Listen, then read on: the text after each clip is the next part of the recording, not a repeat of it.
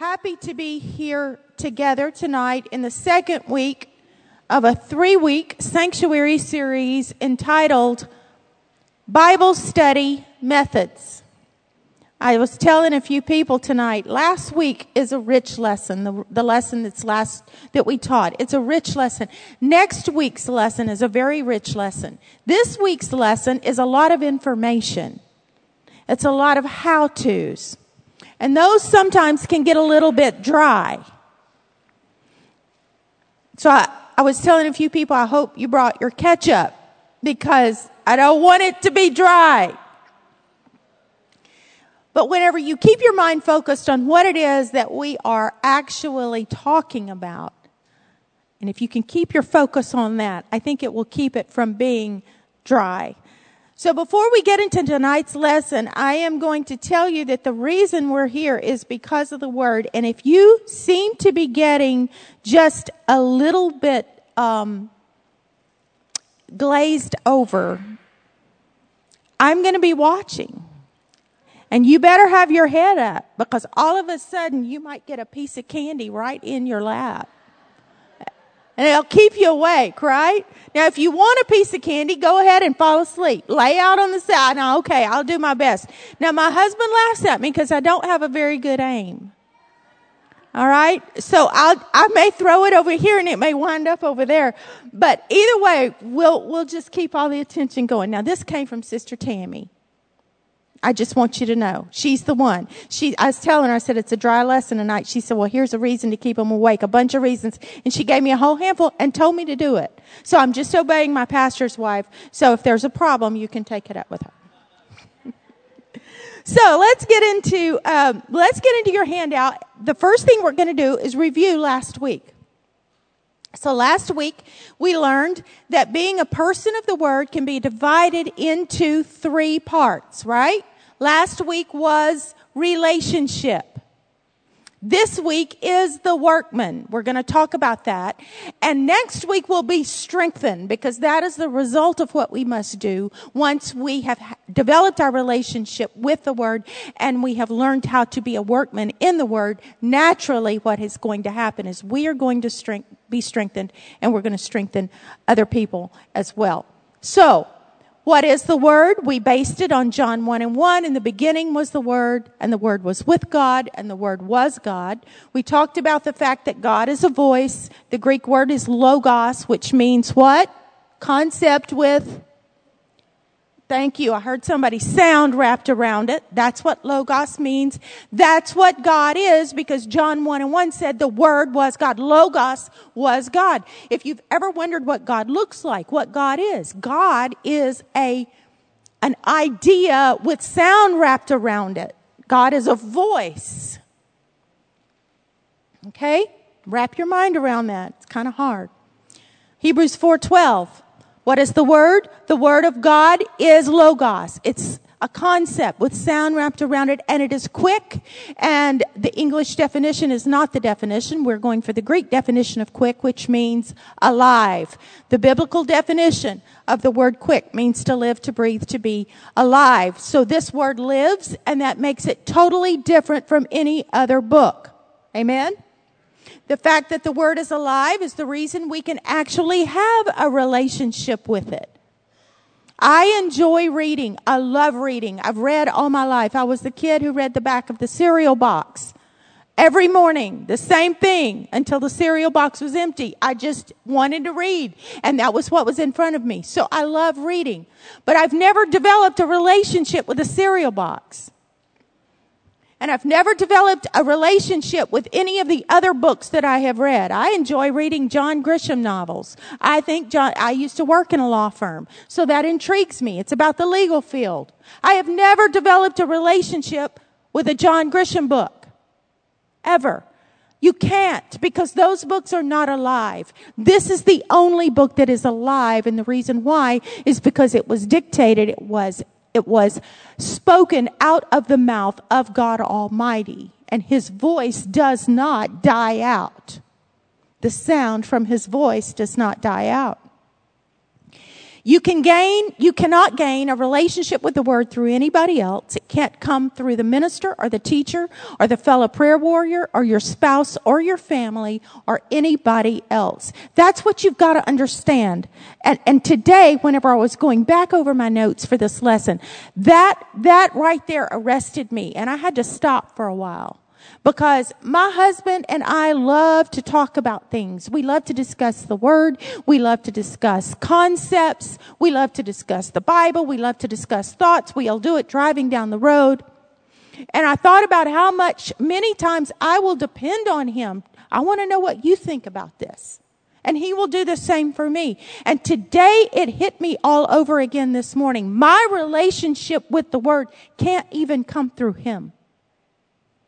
If you're sitting by your spouse or a good friend or a close family member right now, as great as they are and as holy as they are and as dedicated and consecrated as they are, your relationship with the Word cannot come through them. It can't happen. As wonderful as this church is and as wonderful as our pastor is, your relationship with the Word cannot come through him. It has to come from you to the Word. It's a very personal thing. It is a sole, single, personal action which must originate from you. You must activate that. It cannot come from without. It can only come from within. And then after we talked about that, we went into 7 different methods we can employ in order to cultivate and deepen our relationship with the Word. These are listed in the top half of your front page on your handout. 7 ways to develop relationship. Number 1, we said read the Word. Number 2, we said listen to the Word. Number 3, pray the Word. Number 4, obey the Word. And we talked about obedience always precedes revelation. Number 5, we said meditate on the Word. And biblical meditation means filling your mind with the voice of God and letting it come out your mouth. Eastern meditation says empty your mind. Biblical meditation says fill it. So did any of you decide on a verse this week that you're going to start memorizing? Did anybody do that? Well, then you have another week. I see one. Yes. Praise the Lord. You have another week. You can begin fresh and new in the morning. Start filling your mind. Memorize that. Don't just wait until you have a print in front of your face that you can read in order to fill your mind. Put it in your heart and let your heart fill your mind. Okay, so many more of you are going to do that this coming week. Number 6, ask questions from the Word. And remember that we discussed the difference between questions and the spirit of questioning. And that difference is this: the spirit of questioning seeks to divide or to prove, and questions seek revelation. So you cannot be a good scholar, good student of the Bible unless you ask questions. But those questions have to come from an attitude of seeking revelation rather than seeking proof or seeking to divide. Does that make sense? All right. And number 7, write the Word. And believe it or not, I got more feedback on this than any other thing. I was sitting by Sister Caton, and I don't think she's here, but I think she's probably watching at an event last week. And she said she went home and listed, and I believe she said healing. If I'm wrong, forgive me, but I think she said she listed 7 scriptures on healing. And so she took one every single day, and every morning she would write that scripture that she had chosen by hand. And she said she felt it start strengthening her. I loved that. She said, I thought to myself, I can do that. I love it. She took it. She put it into action. And then Sister Shields came up after church, after last week. And she was telling me she suffered a stroke a few years ago and had to relearn everything, how to walk, how to write, how to do all that. And she said that that's what she would do. She would take her phone, put the Bible on audio on her phone and listen and handwrite. And that is the way she learned to reform letters and rewrite, which to me is a miracle, because if you've ever seen her handwriting now, it's gorgeous. It's absolutely gorgeous. You would never know. So healing came through the writing. I loved it. I loved that story. I love to get reports like that because it lets you know all of these practical things that we're saying have power in them. Okay. All right. So that was a quick review of last week. Tonight, we're going to move from that intensely personal aspect of knowing the Word into the work part of understanding the Word.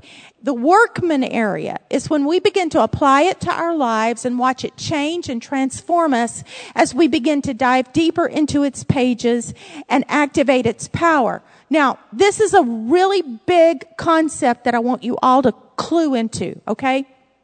One problem that people have with becoming an effective workman is many times people try to become a workman before they develop that relationship. How many times have either you done it or you've watched somebody do it? That's backward. They'll say, you know what? If I can just learn how to use the tools, if I can learn how to study the Bible, then I know that it's just going to come alive for me and then I'll fall in love with it. No, it just doesn't happen that way. You fall in love with it. And that's what leads you to the tools. Because if you try to do it the other way around, the tools are actually going to become a hindrance to you. And what I mean by that is this. Plenty of scholars and academics can walk you through all kinds of mechanical exercises and knowledge of the Word and not even believe in the deity of Christ or believe that the Word is the voice of God because they don't have a relationship with it. I am putting out an online course of this book, and it should be launching October 15th, I hope. It's a 40-day thing, so I'm recording 40 lessons that goes through. And in one of those, I actually interviewed a scholar who was studying in Israel. He has his doctorate in biblical Hebrew. He's getting it in biblical Greek, and he studies ancient manuscripts. And we were talking about this very thing. And he said one of the leading voices in textual criticism right now in the academic world of theology is at best an agnostic and definitely does not believe that the Bible is the inspired word of God. So that's what happens. You get all these tools, you learn to dissect, you learn to cut, you learn to take it apart. And when you do, you lose the relationship with it. The relationship is the part that has to be kept alive all the time in order for the tools to work for you and not against you. Does this make sense? And I just saw some dear friends that I can't call their name, but I'm glad they're here because they are in other countries working for God. And we will not say that over this pulpit, but we're very glad that they're here. So our study tonight is taken from 2 Timothy 2:15.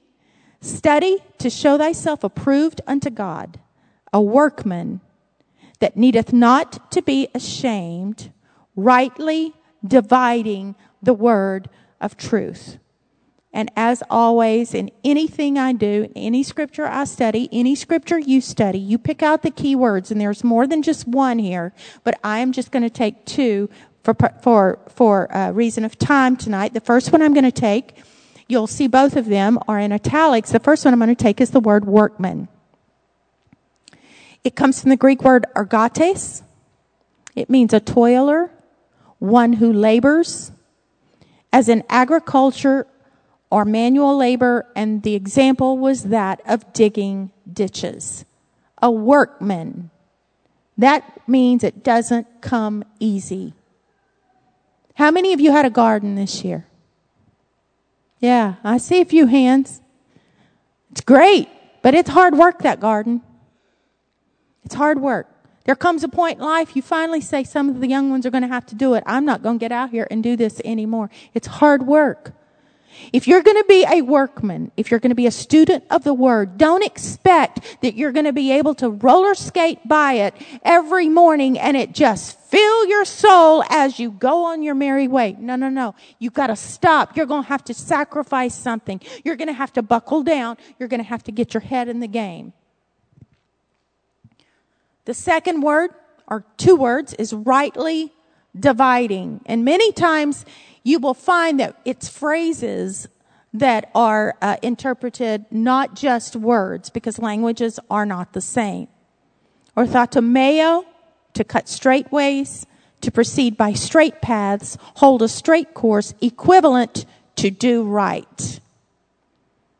When we first begin our relationship with the Word and the layers of understanding and depth and meaning begin opening to us, it seems like we can't get enough of it, right? And so we take every chance we can to get away with the Word, get in a corner, open the Word. We can't wait to get up in the morning. But just as it is with our humanity, even the best of the best things become commonplace. And before we even realize it, the beauty of the Word is drowned out by louder and more insistent and more jangling voices. And one day we wake up and we realize we've lost that first glow of love and devotion we had for it. And then we say, how do we keep that from happening? And I believe the answer to those questions lies in exactly how we grow our marriage relationship. And the answer to all of that can be described in one word, and that is commitment. You don't grow a marriage actually by love. What keeps the love in the marriage? Commitment. Many times those who've been married for several years will say, I love them more now than I ever knew I could love them when we first married. We've been married for 36 years. And I say that. I love him way more now than I ever dreamed I could have loved him when we first married. And this isn't because the goosebumps get more frequent or the heart palpitations get stronger. Well, they do, but that's because of COVID. That's not because of... But I love him more now than I did. The reason why is because the hard days came and the dark storms descended upon the house, and a strong commitment to what we were both striving to become bound us even tighter together. I loved him even more after 7 years of marriage when my father passed away, and I lost what had been my anchor for my entire life. My father was gone. And I watched him step in to that, I am your anchor role. I'm solid. I'm not moving. I'm going to guide this house according to the Word of God. You can trust me. Watch me. Watch my prayer life. Watch me fast. I am a tree you can hang your hat on. I'm not going anywhere. So through the years, it's grown and it's deepened. It's when days of sorrow pay a visit to your home and you find yourself holding each other just to keep from drowning, and it's when life gets tough and the laundry piles up and the kids are sick and it seems there are way more bills at the end of the month than money, and you realize that person doesn't look nearly as great in the mornings as they used to, and you wonder what it would be like just to walk away and not look back. There's a lot of mothers that have little ones right now. Don't think it. They would never admit it. They don't want you to know it, but they think it. And all of you mothers in here who are older mothers, do you remember? I remember. Not wanting to really, but just the thought crossing my mind, oh my goodness, the load is so heavy. And it's in those times, commitment keeps you there. What keeps me there? I said I would, so I will. That's what keeps you there. And that's when you discover that it takes work to keep a relationship cultivated and keep it growing and keep it alive and active and strong. And at that point, you either begin to seek advice or assistance or books or marriage retreats or something. And you understand that intentionality and commitment are going to be your greatest assets. Amen? Amen? And y'all are looking at me like, I'm talking reality. It does no good to get up here and talk about pie in the sky that doesn't come down to where we live. And where we all live, regardless of how much we love each other, is that some days it's commitment that keeps us there. And it's the same thing with the Word. It is no different. So in order to be a workman for life, in order to be able to keep the knife sharp, be able to cut straight cuts so thin that marrow can be separated from bone for life, I have found a few tools. And so we're going to talk about a few of these tools.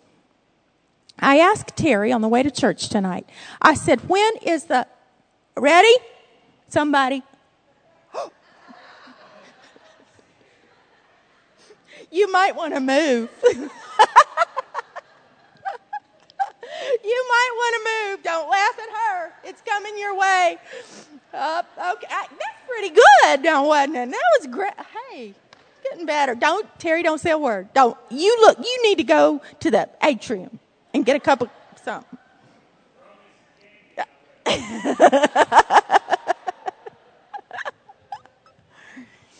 So, I asked him on the way to church tonight, have you ever heard this taught on in church? And he said he had not. And I never have either. So although you may think it's elementary and you may think, what in the world? We are not the 5-year-old Sunday school class. Just think and see if you've ever heard it taught on in church. If you have, fine. If you haven't, well, here you go. So, tool number 1. We're going to talk about 4 of these tools. The first one is the concordance. Sometimes I think that it is just as important to know what tools not to have as what tools to have. I only recommend 4 tools, and one of those I don't even really recommend. And I'm going to tell you about that too. So it's really not that hard. Now, here's a concordance. I was born and raised in church, and I was never told what tools I really needed, so this may be a little dry. And if you know this, you just reach over and help somebody sitting beside you that may not know it. This is a concordance. Do you see how big this is? This is an alphabetical list of words and definitions, and it's just like a dictionary, except it only contains words that are in the King James Bible. Here are all of the words that are in the King James Bible. Are you guys seeing this? Okay. So if you look up an English word in this concordance, how many of you have never heard of this in your life? Tell me there's at least one person. There's what? Praise the Lord. Thank you. You validated me tonight. Okay. So if you have never seen this, you can look up a word such as one. And you can find every line of every verse in which the word one is mentioned in the Old Testament and the New Testament. Okay? Beside that word is a number. If it's in the Old Testament, it's going to have an H beside it for Hebrew because the Old Testament was written in Hebrew. If it's in the New Testament, it's going to have a G beside it for Greek because the New Testament was written in Greek. So, many Bibles have a small, limited concordance in the back of them, like my Bible. But these are very, very limited and only contain the main words. This contains every single word. This is an invaluable tool in Bible study, and we're going to talk about that here in just a few minutes, and I am actually going to demonstrate it. This, when you look up that word, and it has that number beside it, what that number tells you to do is go to the back of this concordance to what is called a lexicon. So the second tool is a lexicon. And a lexicon is usually included with a big concordance like this. Okay? The lexicon is one of the most valuable tools available if you're using the word analysis form of Bible study. And that is probably my favorite form, word analysis form. And so I use a lexicon all of the time. A reliable hard copy source is what's found in the back of the Strong's Concordance. Now, why is it called Strong's? I'm going to tell you so that you will know. It was developed by Dr. James Strong, who was an American biblical scholar and an educator, professor of biblical literature at Troy University in 1851 through 1861, 1858 through 61. He had a team of over 100 people that worked on this project, and they diligently listed every occurrence of every word in the King James Version and published it in 1890, and we're still using it today. So that's where Strong's Concordance came from. He used the King James Version. That's why you can only use a Strong's Concordance with the King James Version. It will not work with any other version because it's based off of the King James. Since 1890, no printed Bible study library has been considered complete without a Strong's listing. Strong's numbers, those numbers, are the numbers that his team gave every single word in the original biblical text that they were researching and studying from. So, in order to do a word study, you would have to look up a keyword which tells you the number, go back here, look up the number, find the word, and that gives you the meaning of the word in the original language. So that's the process. All right? Everybody got that? We're going to move on to the third tool. The third tool has a question mark by it, and it is a commentary, and the question mark is on purpose. Commentaries are nothing more than the personal opinions of someone about what the Word of God says. Okay? I am going to just give you my personal opinion. That's all I know to do. I'm the one teaching. I'm not going to give you anybody else's. I have a love-hate relationship with commentaries. Mostly hate. On one hand, I have been known to capitulate and turn to a commentary when I'm wrestling with a passage when it's hard to understand. And there are those that are hard to understand.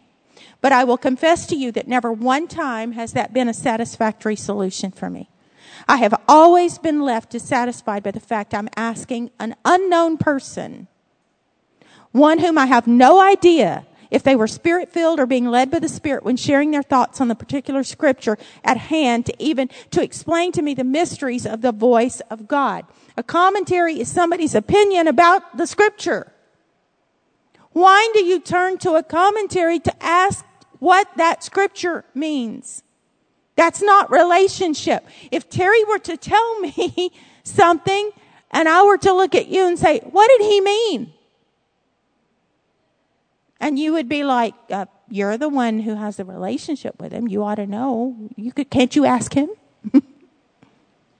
Do you see? I don't know Matthew Henry. Did Matthew Henry have the Holy Ghost? I don't know. He's the big famous one. I believe if we depend on intellect alone to interpret the breath of God, we're setting ourselves up for failure.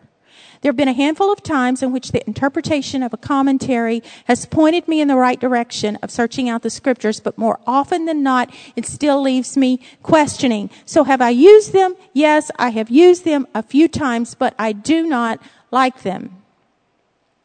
The only thing they've ever done for me is point me to another place in the Bible, which that has been a good thing. I like this by Henry Ward Beecher. It was a quote that said, coming to the Bible through commentaries is much like looking at a landscape through garret windows over which generations of unmolested spiders have spun their webs. And that is the truth. That is absolutely the truth. It's taking the very breath of God and it's overlaying it with paltry, finite, fallible words of men. Just putting a filter on it. Oh my goodness, all these Instagram influencers these days. Dear me. I don't know if any of you look at that. But if they're trying to sell you something or trying to show you something, they put filters over themselves. And the filter makes them look like they've got a perfect complexion and not a hair out of place and everything is in vivid color. And it's like, I want to say, take that filter off. I know you have bags under your eyes. Putting a filter over it, that's what a commentary does. It takes that beautiful word of God and it puts a filter over it so that you can't see the real deal, and the real deal is much more beautiful than the filter. So, why even bring it up? if it's so problematic. And that's because there are times that they're useful if you're very discerning and very careful in your approach to them. They do point you to another scripture sometimes, but don't take the word of the commentary. Just follow the road that it points you to with the scripture. I had an experience one time with this where I had a minister that I totally respected, and I asked him to explain a particular passage of scripture to me. And so I said, "What does this mean?" And he kind of thought a minute, and he said, "Throughout the ages, commentators have had a very big problem with this passage." And he said, "Really, I guess my answer would be it just doesn't seem to have a clear interpretation." And respect kept my mouth shut, and I didn't say anything. But I wanted to say, "But what do you say? Have you prayed about this? Have you asked God to explain it to you? Have you asked God to interpret the scripture to you?" I didn't say that. But the point is don't ever, ever, ever fall back on the excuse, "Well, commentators throughout the centuries have had a horrible time with this passage and we don't know what it means." The Holy Ghost is the Word. We have the Holy Ghost. The Holy Ghost will reveal all things to us if we ask Him, if we sacrifice, if we dig, if we search. The Holy Ghost will reveal it to us. God is not going to hide anything from us that is ours to have. Okay, can you tell I'm a little passionate about that subject? So we'll go on. Maps. Let's go to maps. I wanted to show you this. I brought this. As a child, this was my first little Bible. My very, very first little Bible. It's fallen apart, and actually it must have gotten in the lost and found at our church whenever I was very, very young, because I totally lost it. And a young man in our church was killed when he was 16, and his mother was going through his things and found this, and my name was in the front, and she brought it to me. It was amazing. But this is my first little Bible, New Testament, falling apart. When I was about 2, my parents got me this, and I have Scotch tape on it from some time, because it's fallen apart. And I kept this one until I was about 10. And then I even remember opening this one on Christmas morning. It had my name on it. They had my name engraved on the front of it. And it was my grown-up Bible. And the reason I was so excited about this Bible is because, and you can tell it's got stains and all kind of stuff in it. I kept this one until I bought my own Bible when I was about Thompson Chain when I was about 20. But the reason I love this one is because it had maps in the back. And that meant I was grown up. Because children's Bibles didn't have maps, but grown-up Bibles did. And so I always wanted to be grown. Little did I know. So I felt very, very, very grown up because I got my Bible and it had maps. As I got older, and I had the opportunity to travel to many places in Europe and the Middle and Far East, I've been increasingly thankful for my geographical knowledge, which studying Bible maps of certain time periods and certain people and places has afforded me. However, maps will only enhance our Bible study if we commit to digging and doing the hard work. And a geographical portion is usually not included in every lesson study or with every biblical chapter. You have to choose your maps and seek out that information for yourself. It's interesting to me tonight that I'm going to attempt to teach this next portion and give you this next example with the visitors who are here, who this is their area.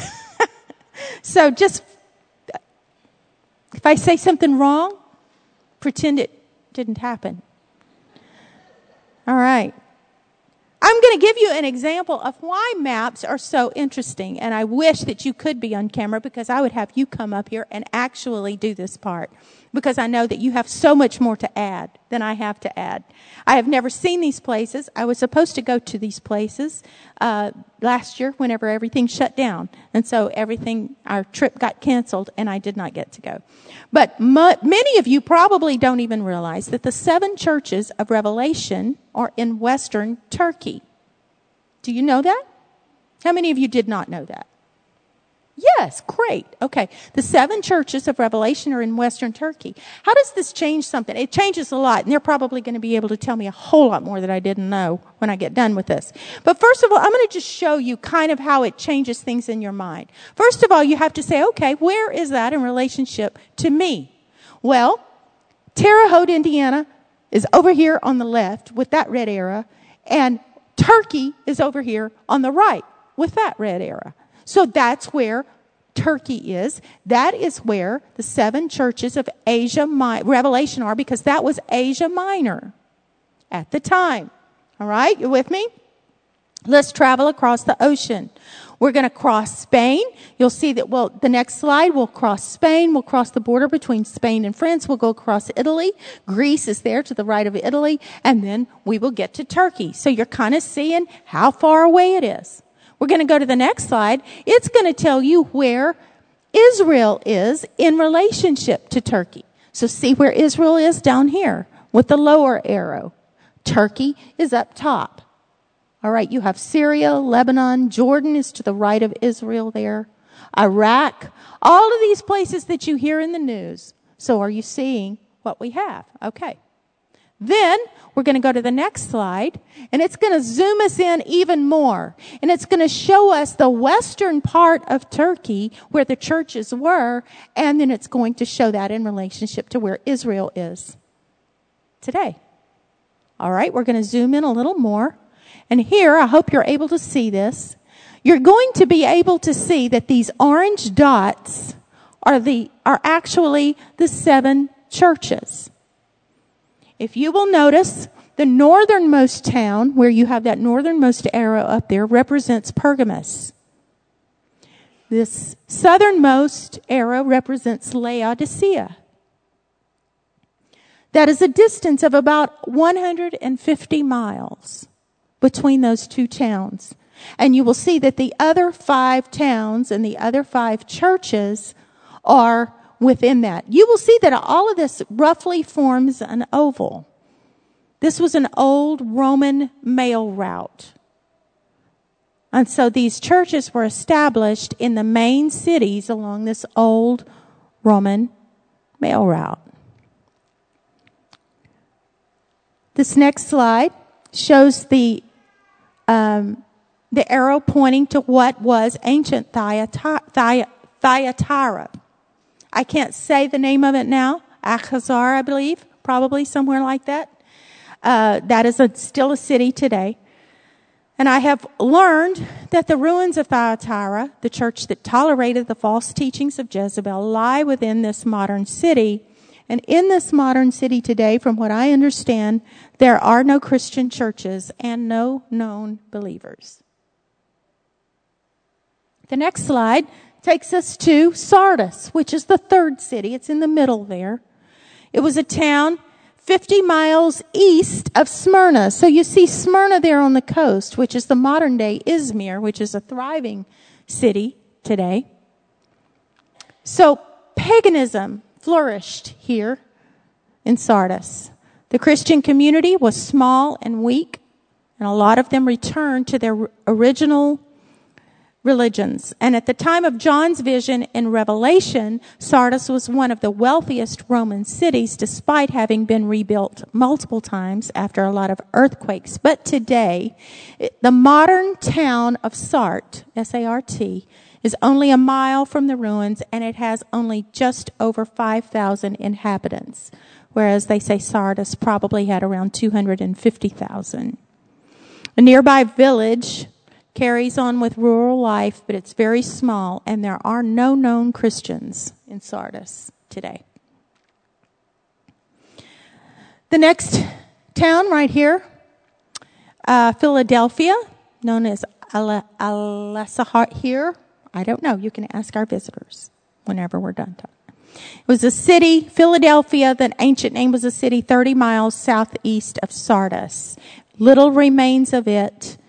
And as far as we can tell, there are no known believers in Philadelphia today, although it was a city of brotherly love. This is where Christianity was flourishing. This is where God's attention was. And look at it now.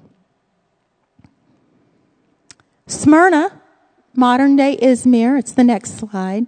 It's located there on the coast. Anytime I hear anything about Izmir in the news, my mind automatically goes to Smyrna, and it goes to the fact that Smyrna was the persecuted church. It's the only church that a judgment was not pronounced upon. It was pastored by Polycarp, who was burned alive at the stake. Polycarp was a student of John. So Smyrna is modern day Izmir, and it came there first before it went to Ephesus. And Ephesus is down there. That is the church that John brought in. The largest and wealthiest cities in the Mediterranean. The temple of the Greek goddess Artemis was located there.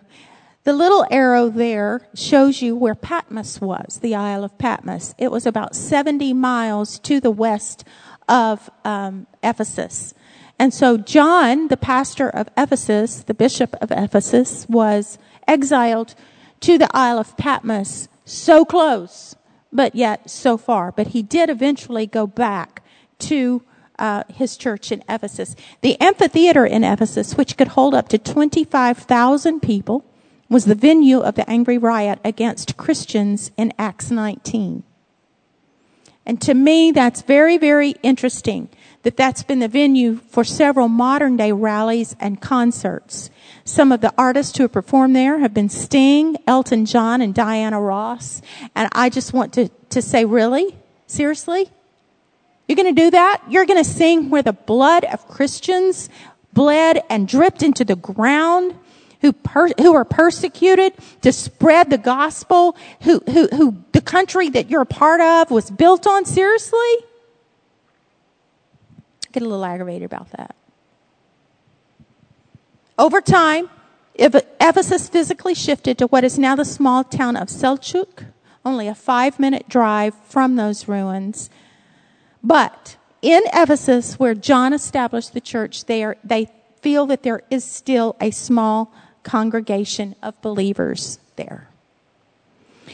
It's in uncovering facts such as these and connecting them to modern events as we read the ancient words of Scripture that illustrates the process of how to study to show ourselves approved unto God, workmen that needeth not to be ashamed. If you have the privilege of meeting our visitors after tonight, then you may even know how to help them pray for this area. Because you have understood, oh my goodness, Revelation talks about these places. And now this is what's there now. So this is what I have to pray against. We have to pray what the book of Revelation told us were the issues. Because the ground, the land has absorbed all of these things. And we have a blueprint of how to pray for this area. Does this make sense? This is very valuable information to us as a student of the Word.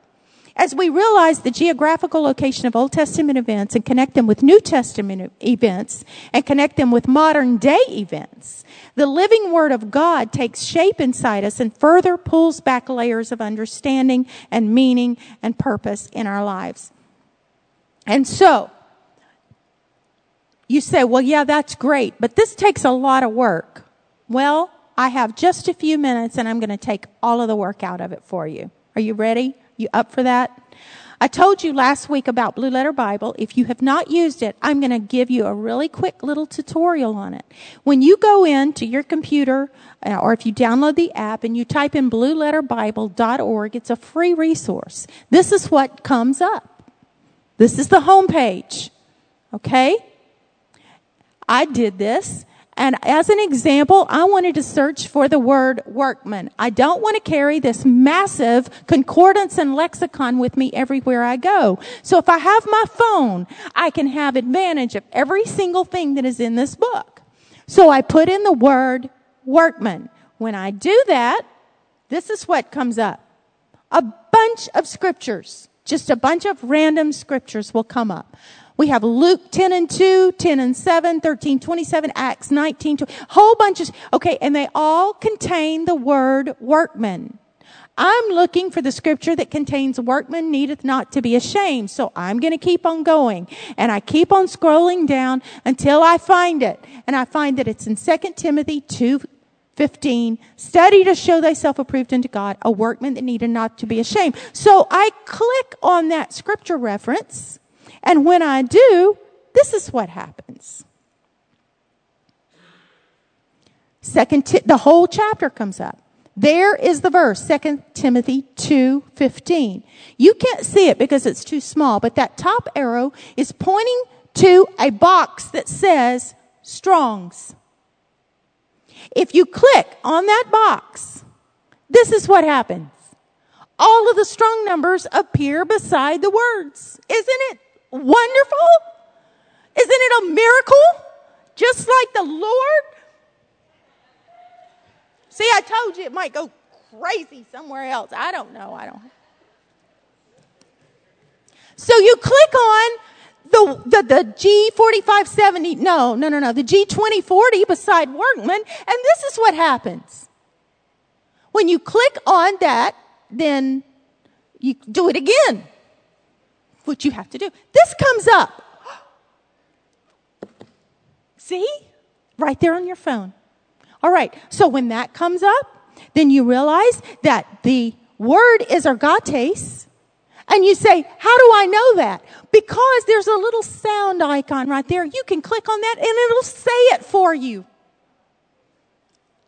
Takes all the guess. This book is not going to talk to you right here, but that will talk to you. It's a miracle, and it's free.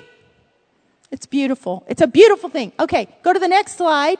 All right, you're going to scroll down, and then you're going to see the outline of biblical usage. That's where a lot of people get messed up. They say that's the definition. No, it isn't. It's the outline of biblical usage. Go down to the Strong's definitions. You'll see it. It's right there at the top. And it says a toiler, figuratively, a teacher. That means it was tying that verse back to teaching.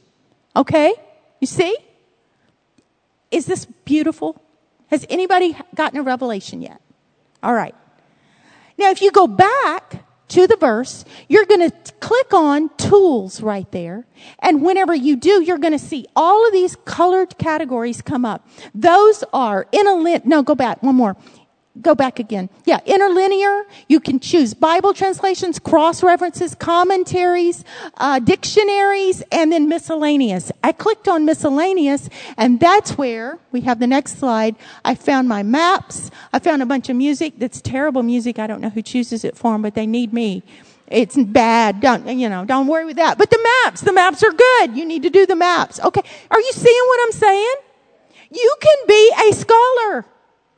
You can be a Holy Ghost-filled, brilliant person, and people will go, oh, I need you in my life. That's what they'll say. It's beautiful. Okay, I have about 7-8 minutes to give you my 3 most favorite forms of Bible study. So I've given you all these tools, right? You with me? Okay, you've got them here. All right, so I've given you all these tools. You know how to go to it. Now, what do you do with it? Okay. My 3 favorite forms of study are word analysis. This is at the bottom of your page. Topical analysis and character analysis. To me, if you know how to do a word analysis, and if you know how to do a topical analysis and a character analysis, then that's going to keep you busy for life. That's just, it is. Now, if you want to do more, though, I'll show you where I got the forms. And that is on the next slide. It is a book that I found several years ago that I really love. It's Rick Warren's Bible Study Methods. And it's got 12 different forms in there, like the 3 that I gave you in your handout. And it explains them in detail. It's really, really good. It's available from Amazon, but that's where I got these things. I did not come up with them myself, although I will tell you how I make them work for me. Okay, so I'm going to go very, very quickly through the word study method. So if you'll open your handout, you can make copies of this, or you can order this book and make copies. But I want to show you how you make this handout work for you, these forms. On the word study method, the first thing is to choose a word to study. So if you want to do this week and practice this, my suggestion to you would be to choose the word contend from the 3rd verse of the book of Jude. Contend, earnestly contend for the faith. Choose that word, contend. So in the top thing there, you would write down English word, contend. That's the word you're going to study. Now, Rick Warren says to find the English definition. I don't agree. If you want to do that, fine. I don't agree. I just want to know the biblical definition. I don't want to get confused with the English definition. Step 3, he says, compare translations. I don't agree with that either. That goes back to what we were talking about commentaries. Getting other people's opinions before you seek God and get revelation. So I don't even agree. Now, other people have suggested that. I'm not against that. That's fine. It's not a sin to compare commentaries. I'm just telling you what I do and what I do not do. So I don't do 2 and 3. And then I go to 4, write down the original definition of the word. Here's where I pick back up with it. Go to your concordance and your lexicon in Blue Letter Bible. And then you'll write down the biblical definition of the word. It's just as easy as that. Then, this is another good step. Check, step 5, check the word's occurrences in the Bible. Find where else it appears. It really opens up a whole lot when you find where else that word appears. Where does it appear? In what books does it appear? How many times does it appear throughout the word? When a word is only used one time, that you need to sit up and take note of that. Okay? That usually will have a meaning. In what book does it occur most? These are kind of questions that you ask yourself. All right? You move to step 6. Find the root meaning and the origin of the word. Let me tell you something a little bit about a biblical Hebrew word. A biblical Hebrew word does not just have one meaning. It has a base, a 3-letter base. And the Hebrew Bible actually only contains about 8,600 different words repeated over and over, and they are built on about 2,000 roots. That's all. So one biblical Hebrew scholar said this. This is the best way to explain it. One biblical Hebrew word has 50 translations. They tell a story. You've just never heard it yet. So a Hebrew word is a concept, not just one definitive word. And you have to look that up. And the more that you use the concordance and the more that you use your lexicon and read the meanings of all this, the more you will understand that. Okay? All right. So step 7, discover the word's usage in the Bible. Find out how the word was used during the time that the Bible was written, how it's used in the Bible, how it's used in the context of what you're reading, not just that one verse, but the whole passage. Then step 8, write out an application. And I want you to write on your paper, do not write interpretation, write application. There's a difference. Sometimes we want to interpret what it says, but the point of the Bible is for us to apply what it says. So after you've learned these words and done these studies on these words, write out the application of it to you and not the interpretation of it. There's a difference. Write that down and play with it a little bit. Is all of this easy? No, it is not. That's why it's called Workman. I am running out of time. So I am going to let you look at the topical analysis, which that would be if you wanted to choose a topic like faith, or if you wanted to choose a topic like new birth, or if you wanted to choose a topic of love, whatever, then you would follow the instructions in those forms and learn the topic. The character analysis method, like if you wanted to take the character of Abraham, you would find this could take you weeks or months. You would go through and you would study every reference that referred to Abraham, and what did it say about him? What qualities did it mention that he had? What qualities are you discerning that he, and then you will paint your own picture of the character that you are studying. Those are the 3 most effective tools, in my opinion, that will keep you busy for life and keep you growing for life. As we close, I just want to read this to you, because many times as apostolics, we get the revelation of the mighty God in Christ, and we get the revelation of the doctrine of salvation. And we are so in love with that. And it's so incredible that we begin unconsciously, I believe, sometimes reading the Bible, fitting everything into all that and fitting it into what our ideas are. Throughout your life, you need to try to fight against that. This is a quote by Eugene Peterson, who was not apostolic. So I don't endorse him, but I do follow this train of thought. This is a text talking about the Bible that reveals the sovereign God in being and in action. This text does not flatter us. It does not seek to please us. We enter this text to meet God as he reveals himself, not to look for truth or history or morals that we can use for ourselves. We do not read the Bible in order to find out how to get God into our lives and get him to participate in our lives. That's getting it backward. As we cultivate a participatory mindset in relation to our Bibles, we need a complete renovation of our imaginations. We are accustomed to thinking of the biblical world as smaller than our world. Telltale phrases give us away. We talk of making the Bible relevant to the world as if the world is the fundamental reality and the Bible is something that's going to help it or fix it. We talk of fitting the Bible into our lives or making room in our day for the Bible, as if the Bible is something that we can add on to or squeeze into our already full lives.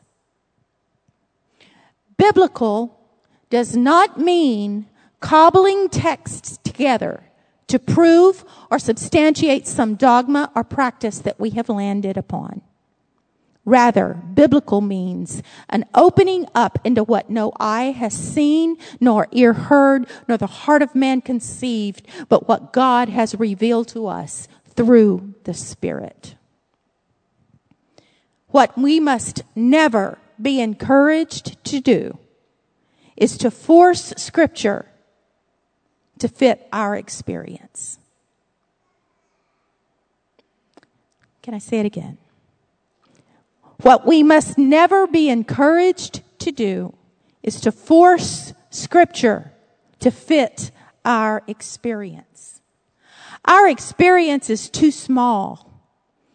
That would be like trying to put the ocean into a thimble. What we want is to fit into the world revealed by Scripture, to swim in that vast ocean. So that's why I say, don't get the cart before the horse. Develop a relationship with the Word of God, and then let the tools propel you into that relationship. Don't try to use the tools to carve out a relationship. It won't work. Thank you, Lord. Thank you for your word. Thank you again, God, for these people who have gathered together. Give us revelation this week. God, I pray that as these people think on the things that they've heard, and as they open the Word of God, and as they use these papers and use the programs and all the new things, that we not get bogged down with the tools. But God, give us revelation that it's way more than that. And these are the things that can help us a little bit, dig a little deeper, but it is only by your power, it is only by your Spirit that we will be able to see the revelation and to be able to understand this vast ocean that you have for us of knowledge and of experience and of power.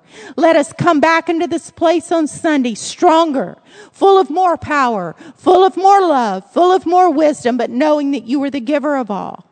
Thank you, Jesus, for these people. In Jesus' name, and everybody said, thank you, and don't miss next week. Strengthen. Strengthen is next week. Don't miss next week.